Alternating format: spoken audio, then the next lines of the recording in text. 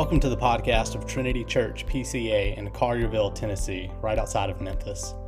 For more information about our church, you can visit our website, missioncollierville.org. Well, we've grown a little bit with time change and all. This morning it was a little awkward getting up earlier.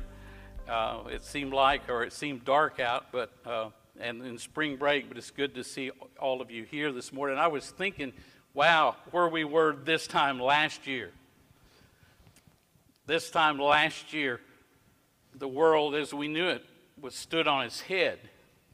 This time last year, things that we never thought about before we suddenly became a crisis.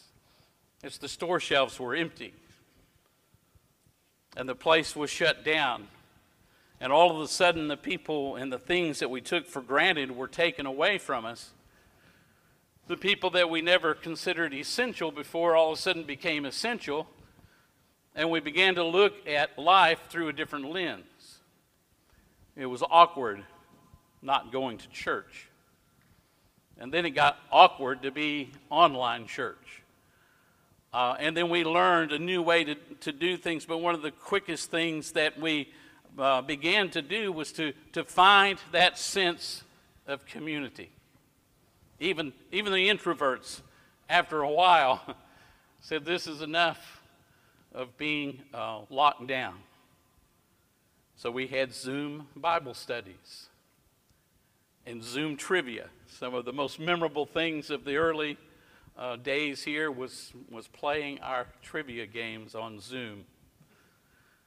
But we're people of community, and Christians, above all, seek the fellowship and to be a part of community and to be together. And for the leper who, they experienced social distancing and lockdowns before we ever thought of those terms. But only it wasn't just for a 14-day period. They were cast out for as long as it took for them to be healed. And they were cut off from their worship community and their faith leaders. And they had to declare that they were unclean to anyone that might come too near them.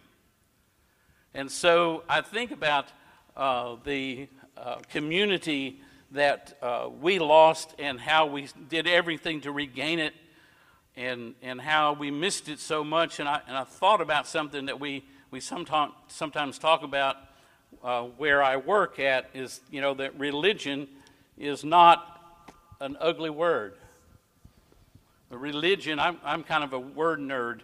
I like to look at where words come from. It's two words from the Latin, re or re, meaning to reconnect or to do something again, and ligare, which means to tie or to bind. It's the word where we get our medical term ligament. It ties our bones together to those essential pieces in our body. And if you've ever experienced a torn one, you'll know how essential that is for that connection. And so I think about religion in the sense not because it brings pictures of stained glass windows or pipe organs, and that's what it does for many. And for many, the word becomes something negative because of a bad experience maybe they had or whatever, but I think of it as meaning reconnecting, connection that God is concerned with, connection that Jesus is concerned with, that is demonstrated in this passage this morning. In verse 35, he starts, I kind of like that it's the starting place for this passage because it's really the starting place of ministry. He slips out to be alone and to spend time in prayer. Prayer is the ultimate starting place for ministry. I think I heard, it might have been recently, Hunter talking about prayer as kind of the seed or the things that people do first as a core group. They meet for fellowship and for prayer.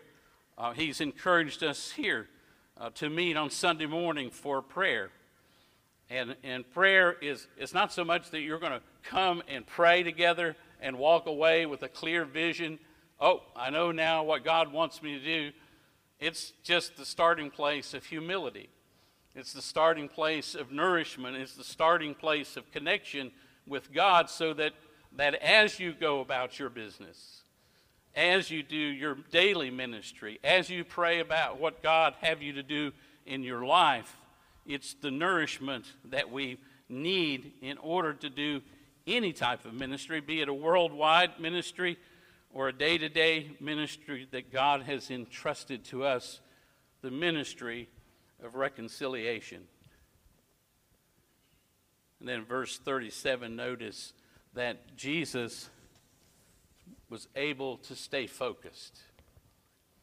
I can just kind of imagine the disciples newly picked, as we saw earlier in the chapter of Mark. Jesus kind of burst on the scene. All of a sudden, with a lot of enthusiasm, he chose his 12 disciples. They saw some pretty amazing things, and everybody's there's probably a buzz going around about, before social media, word still got around. And people knew what was going on and what Jesus was doing, and there's Jesus, where is he? Everybody's looking for you. And how easy it would be to get distracted and to lose focus. But Jesus says, let's go on to the next town. Never mind with all of that. Let's move on. That's what I came here for.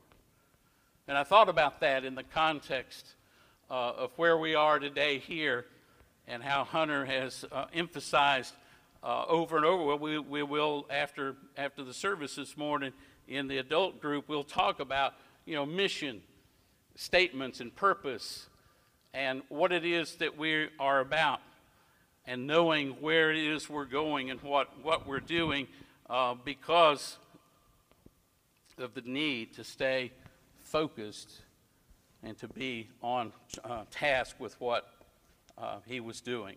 What are we doing? What is our focus? But to come to worship, to encourage each other, to lift up the name of Jesus. Those are all, we get more to the nuts and bolts of how we do that. But we'll need to know, we'll need to understand our community. We'll need to understand what resources we have available in this congregation. We'll have to understand what the needs are around us. And I can tell you, sometimes we overlook the needs that are right under our noses, because it kind of looks like nobody really needs anything. If you look at everyone's social media post, it's all cool. Life's good. Sometimes even false. I laughed at Clayton's group. The youth group went somewhere over around Nashville. They were at some lake, and they posted a selfie on Instagram. Him and a couple other boys, they're on a sailboat.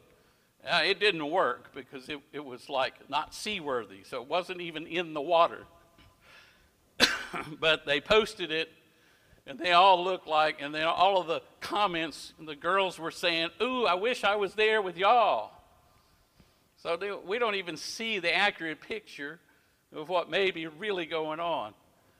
You can drive through my neighborhood and maybe think that everyone there has their act together. Nice houses and nice cars and things of that nature. But I can promise you there are needs in the Collierville, Germantown area, maybe more so than we might imagine. But I really like to me, is the guts of this whole passage for me was in verse 40. The leper came to him. The leper came the leper wasn't supposed to approach anyone. So it'd be easy to kind of look at this passage. And if you really want to do some hardcore studying, go back and read all of Leviticus. Or read Leviticus 13 and 14. For me, that was always the book where I bailed out my reading plan for the year. You know, Genesis, Exodus, and then Leviticus. Oh my goodness, what is this? And it wasn't. It was an Old Testament professor, because I got stuck. I kind of wanted to take it, but I got stuck with it because it was the only night class they were offering, and I was working job days. And I took Leviticus from a man who loved the Old Testament, and he showed me the beauty in Leviticus and how it applies to the New Testament and to Christian life. But here's this guy. He's not supposed to do this. What did he think of Jesus? What he had heard of Jesus? We don't know. But he gets out, and you know, Jesus isn't chastising him. But what I like about this, and I think is key for us in building community in the community where we live, and building a community among us, is Jesus was not afraid to get into the nasty parts of a person's life. And I thought about how Jesus reached out. He says, yes, I'm willing. And we see so many times through the gospel where Jesus was moved with compassion, and he was willing to get dirty and down with people whose lives are not pure and perfect and acceptable. But he took no time or no qualms about reaching out of his pity and his compassion, and to reach toward him and to make him whole again. And I thought, the more I thought about this, the more I thought about how much Jesus must have desired and saw the need for this man to be brought back in to community. Because if you understand, you know, Leviticus in its context, and realize that this was more serious than, you know, for us. I mean, we kind of got used to online church in a little way, and had to break away from that habit real quick, right? Because that got a little bit too easy to roll out of bed and tune in our pajamas. But it did for a while, right? It was a stopgap method. And I think about this leper who had nothing like that. He had nothing that could connect him with the people of faith, with his priests, with the other believers as they came to worship together. And so I think as I look and see this passage and other relevant passages throughout the gospel, Jesus came to bring us true religion, to truly reconnect us, because we are severed and torn from a connection with Almighty God through our sin. Through Adam and Eve, as they rebelled against God in the Garden of Eden and sin came into the world, we're severed. We're not connected with God. Our world around us is not connected with God. And as we look at what's going on in our country today, the more and more we see that connection is not there. We lack our connection sometimes, even as born-again Christians. Oftentimes we are neglecting the Word. We're neglecting our prayer time. We're neglecting the fellowship time. And we too become more and more distant from the community. But Jesus came to give us a way. And he came and he said, as we read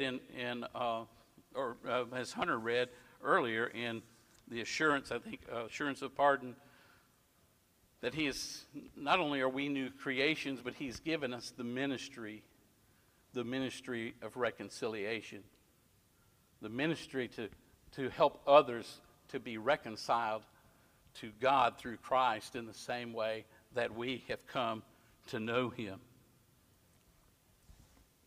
Praise God for that. Praise him that we see these things in the pictures, in the sacraments that we celebrate.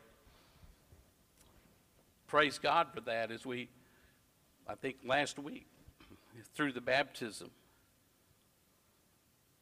as we see the helplessness of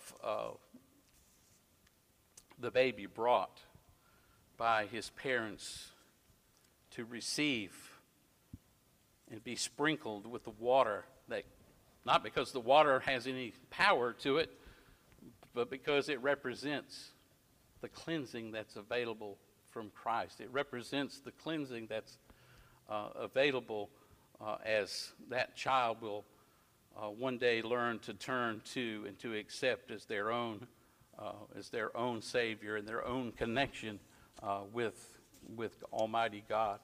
We're thankful for the sacrament of the Lord's Supper, that we come together and we see graphically the elements laid before us as we have those things to remind us that we need to be reconnected continually. We need the reminders. We need to feed on those things, because to see how costly our sin was and to celebrate in the fact that we no longer bear that cost. And so I just leave you with that this morning, that as you reflect upon this portion of Mark, to think about where you are, the people you know. Strengthen your prayer time, not so that you know exactly who to go, talk to and say, oh, the Lord told me, just be in fellowship with God, in connection with God, so that as you go about your business, sometimes the best ministry we have is things we don't really even know about. There are times when I was in a particular place of need, and somebody who may have been at lunch or at some other totally, unrelated event might have said something. Might have been a word of encouragement, or it might have just been a story. And maybe they were just telling a story, no purpose, just to make conversation, but it was meant for me.